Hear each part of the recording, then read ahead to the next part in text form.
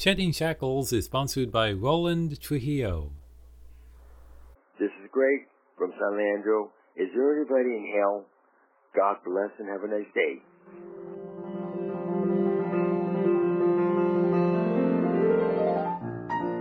Welcome to Shedding Shackles.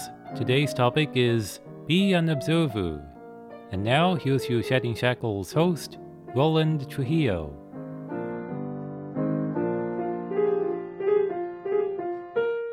Hi everyone, welcome. Let's get the program off to a good start with a call from Greg in San Leandro who has some questions. Let's get started. Here we go. This is Greg from San Leandro.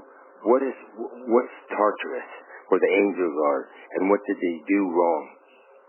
Bye, and God bless. What is Tartarus? Well, the word Tartarus is a Greek word, and it's a kind of hell. It was a hell where some of their gods went. But it's a good word used by Peter. Let's read what Peter has to say. He says, "For if God didn't spare the angels who sinned, but threw them down into Tartarus and delivered them to be kept in chains of darkness until judgment." So that's where the term appears, Tartarus. So it's a temporary place where the angels who sinned are kept in chains of darkness until Judgment Day. So that's what Tartarus is, and that's the word. Now, there are other words for hell, or what we would generically call hell in the Bible, but we're just focusing on Tartarus, and it's the place for angels. So there's no humans there, just those angels. And what did they do?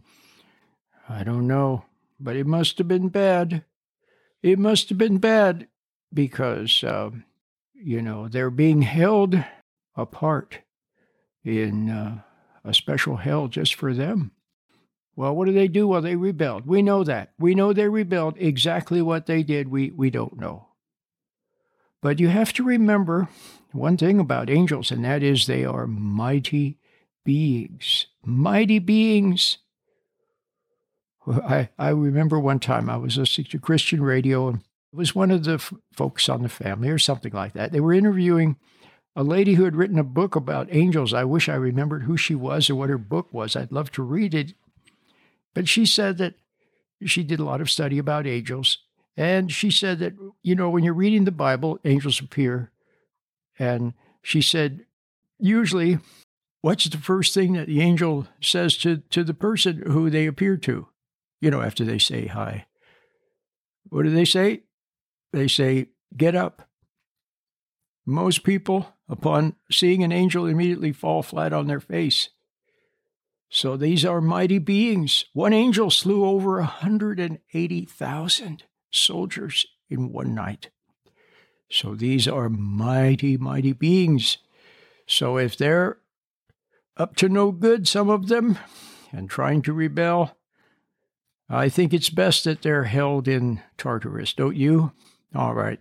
Well, Greg, what else have you got for me? Let's hear Greg's other question here. He's got a couple of more. Let's have one of those. Is there anybody in hell? Oh, that's a good question. Is there anybody in hell? Well, I don't know. I don't know if there's anybody in hell right now. We know there's some angels being held in Tartarus. We know that. But as far as people go, I don't know. What about someone like Hitler or someone like that? Well, possibly they're just in the grave, awaiting the final judgment. So are there any people in hell right now? I don't know the answer. I know there's going to be a final judgment.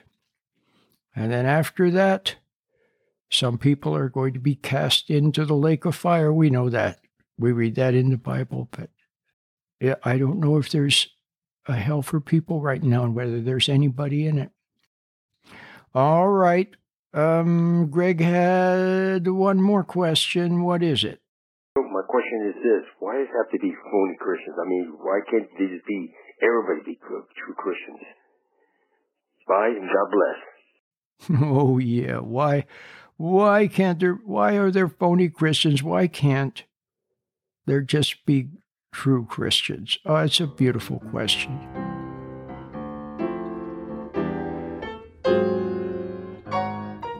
Roland relies on listeners like you to keep this program on the air.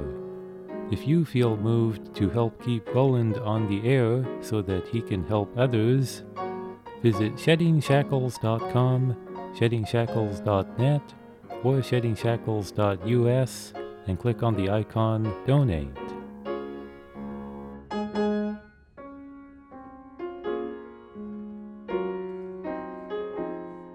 You know, isn't that the truth? You remember, what was his name? Rodney? I can't remember his name now. Remember, there had been an issue with him, and then there were some riots and everything, and he went on television and the radio, and he said, "Can't we just all get along?" It was so beautiful. Can't we just all get along? Well, why can't people be true Christians? But you know the reason why. It's because they can't. They can't. We're all in the same boat. We are fallen. We are broken people. We are imperfect people. That includes you. It includes me. It includes your parents. It includes everybody. A lot of people do the best they can. Most people actually do when it comes to raising their children and so on. They do the best they can, but for the most part, it's not so good. So the best that they can do is not so good. So what does that tell you about how broken they are? Yeah, it would be nice. So true Christians, well, there are true Christians, and you can't tell just, when you're walking down the street. Let's say you go to downtown Los Angeles or downtown San Francisco or downtown Boston or downtown Denver or wherever you go, and there's thousands of people. You can't tell the good ones from the bad ones. You can't tell just by looking at them. But some of them love what is true and love what is right, and they yearn for something good. So it's a yearning.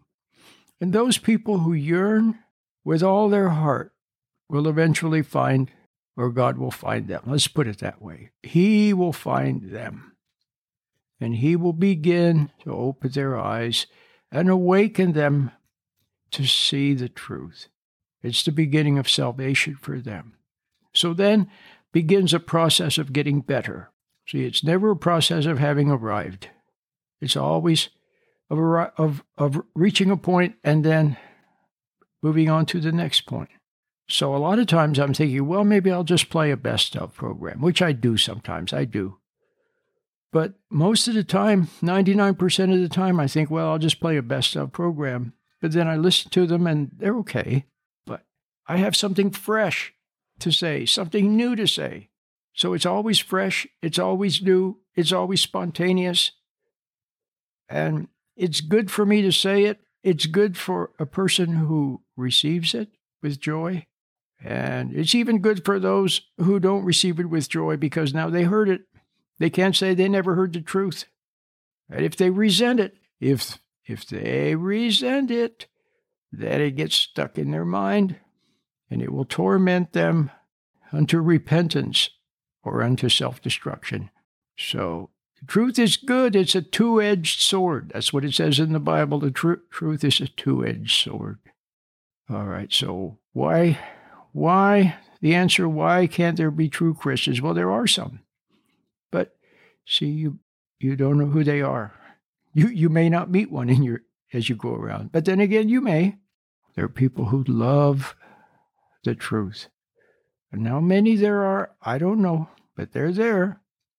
But you see, the problem is, in our fallen state, look, when we still haven't reached the point where we cry out for truth with sincerity, when we really, really, really want to know the truth, and we're willing to know the truth, even if it means we have to see our own wrong, when we're willing to be sorry, admit, I'm sorry. Well, until that day, we reject the truth, we hide from the truth, we run from the truth.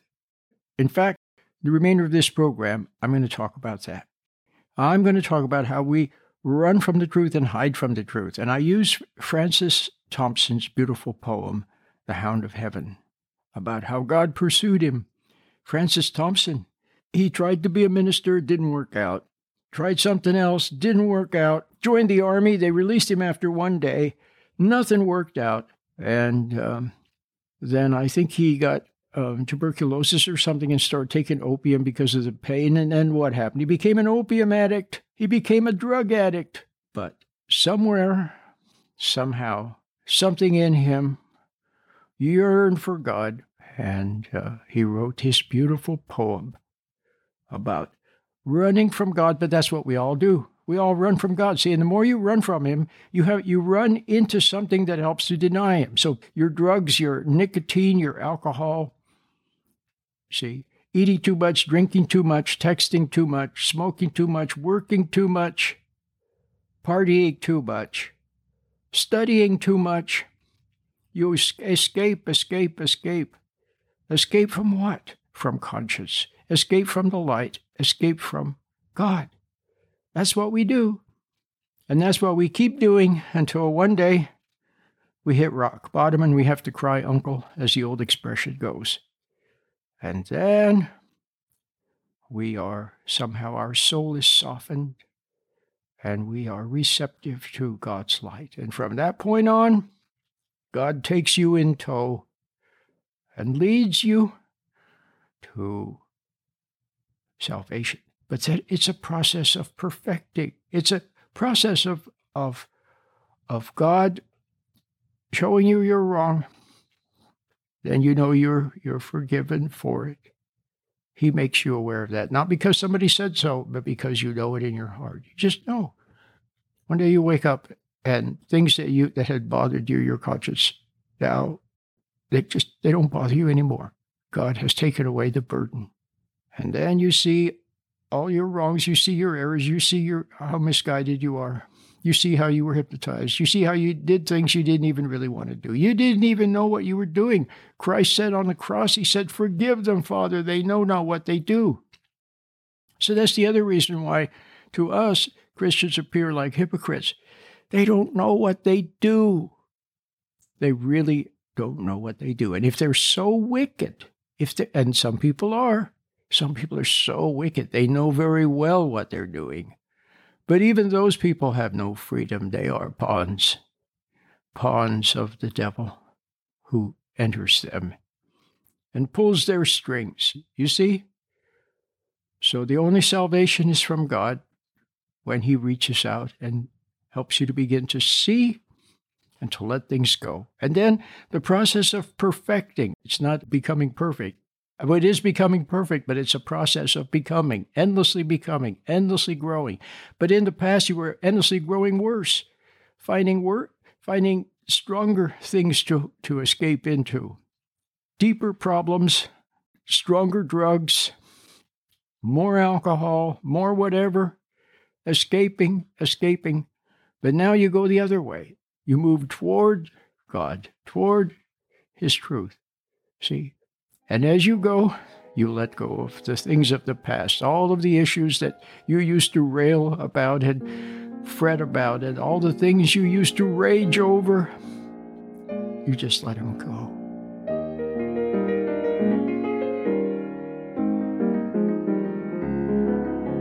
Listeners in upstate New York and Vermont, you guys are getting the 15-minute program. So if you want to hear the whole programs, just go to sheddingshackles.com. You can listen to the whole 30-minute program there. Send me an email at roland@sheddingshackles.com. roland@sheddingshackles.com.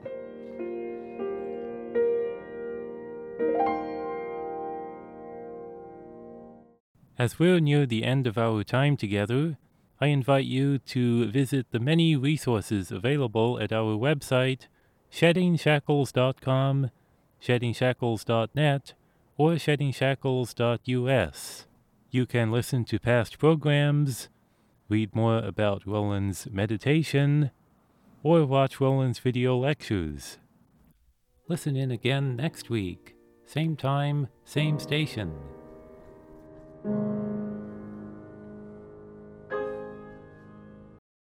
Shedding Shackles is sponsored by Roland Trujillo.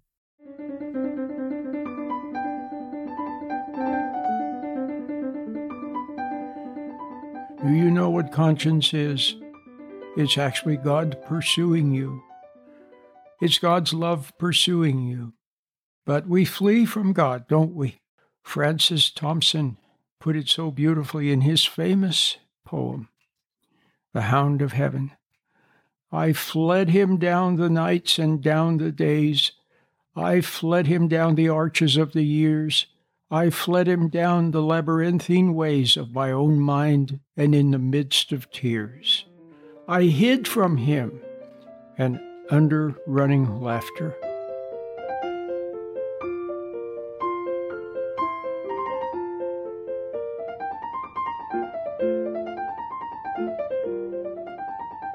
When you sense conscience, you are sensing the conflict of two ways of life, two places to exist.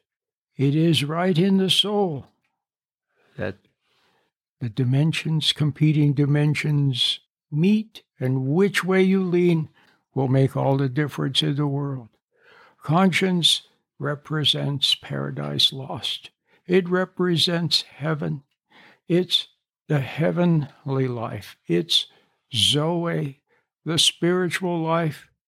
And on the other hand, there is the ego life, the life of dreams and goals and illusions and passions and struggles.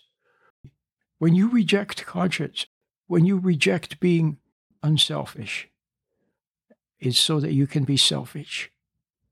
When you reject remaining quiet so that you can say something mean. When you reject letting something go so you can judge and have a grudge against someone. When you reject just sitting quietly because you want to escape from awareness of reality and of your own wrong, then that escape brings conflict. See, escaping from Zoe or holding Zoe at bay. Zoe is the spiritual life. See, the Greek has actually three words for life. Bios, which is biological life like animals have. Psyche, which is the life of highs and lows and emotions and will and goals and all that. And then Zoe. Zoe is the spiritual life. It's life from God. And so when Christ told us to lay down our lives and pick up the spiritual life, what he meant was to lay down the ego life of pride, of excitement, of anger, of resentment, of hurt feelings, of goals, of willfulness, of striving and struggling and all of that. If you became aware of the spiritual life from God, what does it do? It puts a wet blanket on all your machinations and designs and your goals and your self-seeking and your selfishness. In the light of the good life that you don't have, the Zoe life, the spiritual life from God, in the light of that, you see your own selfishness, and you don't want to see it because if you see it, it ruins the fun. It's a spoil sport. So you don't want to see. You don't want to be aware of this other life from God. You don't want to be aware of God, and you don't want to be aware of his light and of intuition, and you don't want to sense it, and so you escape from it. And so you escape into your emotions and into your tension. Tension holds your attention. Other people, especially naughty people and wrong people, hold your attention. Selfish goals hold your attention. Pain holds your attention. A high holds your attention. It holds your consciousness. See, it captures it, and it keeps it from awareness. If you sit quietly, if it's Sunday afternoon and it's raining outside and you have nowhere to go and nothing to do and you're sitting there, then you start to feel antsy. You start to feel nervous. You start to feel uneasiness and boredom. And you start to want to reach for something. You want to reach for the iPhone. You want to reach for music. You want to reach for something to eat or something to drink. You want to reach for something to take you away from this antsiness, this uneasiness. And what is this antsiness, this uneasiness, this restlessness? What is it? It's awareness. It's in the light. You feel the dying. You feel the dying of this psychic life of passions and pleasures and hatreds and excitements and disappointments and highs and lows. See, that begins to die, and you don't want to let it go. And so tension builds, tension, and you reach for something, and you can't help but reach for the wrong thing, because the wrong thing helps you to distract you and to have attention. So you need the presence of something, whether it's cigarette smoke, or whether it's food, or whether it's some other person, even somebody that you hate. They provide a distraction and they provide tension to keep you away from awareness of God's light and God's life. And so we reject awareness and we escape into the tension, and the tension builds and builds until you have to look for a release. And you find a release in anger, in sex, in working it off, in a fit, in rage. You find some kind of a release. And then all passion spent, you escape into the doldrums, into the low, into the emptiness. You escape into that for a while. But then soon the antsiness and the uneasiness come back, and reality comes back, and you begin to see yourself for what you are, and that you need another escape. So now you know.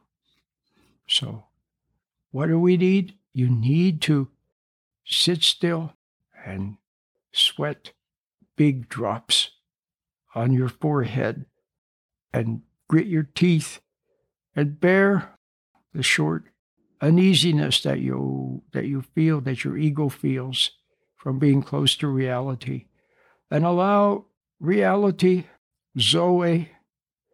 See, when you have that reality, when you have God's light, when you live in God's life, when you relent and say yes, yes to your Creator, then you pick up this spiritual life, and then you can graciously lay down. See, now, when we get older, look, here's another way of thinking about it. When you get older, there comes a time when you begin to graciously lay down the things of youth. You graciously lay those things down, and you become more mature in that respect. And more importantly, you lay down the angers and the passions and the hates and the rages. You lay them down and you become steady and you know peace of mind. You see? So there's something beautiful about that. Well, it's something like that, to lay down the Psyche and pick up God's life, the Zoe. And it's an eternal life. See, the temporary life, the lives of ups and downs and hates and rages and passions and excitements and successes and defeats and all of that. It's up and down and up and down and high and low and high and low. And it goes on, but then it comes to an end. But then there's the eternal life with God and in God. So you step toward Him and into Him instead of into the emotions and into people and things in which you escape. Instead of escaping into them, you step toward awareness. And initially, you're stepping toward realizing your own wrong, seeing your own selfishness and your resentments, and being sorry for them, and capitulating to conscience, letting conscience overwhelm you. And then you know peace with God. Then the antsiness is gone. See, then when you're sitting quietly and the birds are singing outside and you're sitting quietly, now there's no more antsiness. There's no more nervousness. There's no more uneasiness. There's no more craving for tension. You are able to just sit quietly. And yeah, you will notice occasionally your lower nature pining, temporarily pining for some pleasure of the past or something. You'll see yourself thinking about reaching for some distraction, for some music, for something distracting. But you know what? You'll be able to graciously let that urge pass. And instead, wait upon God. And then will come good things, realizations, new interests, new things to move toward, a whole new way of being that's so beautiful. It's just the other side of being willing to admit you're wrong. See, it starts with repentance. When you truly become aware of God's presence, then in his presence, you experience humility. See? But if you resent it, then reject it. But that's what we all do. We all resent and reject it. We reject it and dig deeper into the life of excitement and pleasure and the life of emotions and highs and lows. We dig deeper and deeper into them, but then you get farther and farther away from God. But then the day comes when you're just sick and tired of being sick and tired and you want to come back to God. You want to find what's missing in your life. And he calls to you. He reaches toward you. And you are willing to be overwhelmed by whatever he has for you. And that is the beginning of salvation. Until next time, Lord willing, and the creek don't rise. I'll see you then. Bye-bye.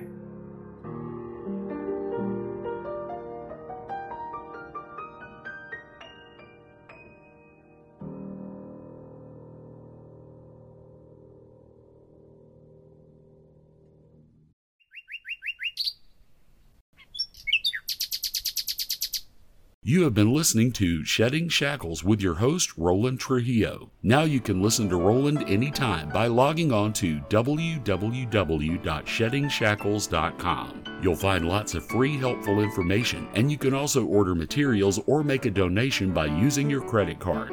Once again, the web address is sheddingshackles.com. Please remember that Shedding Shackles is listener-supported. Thank you.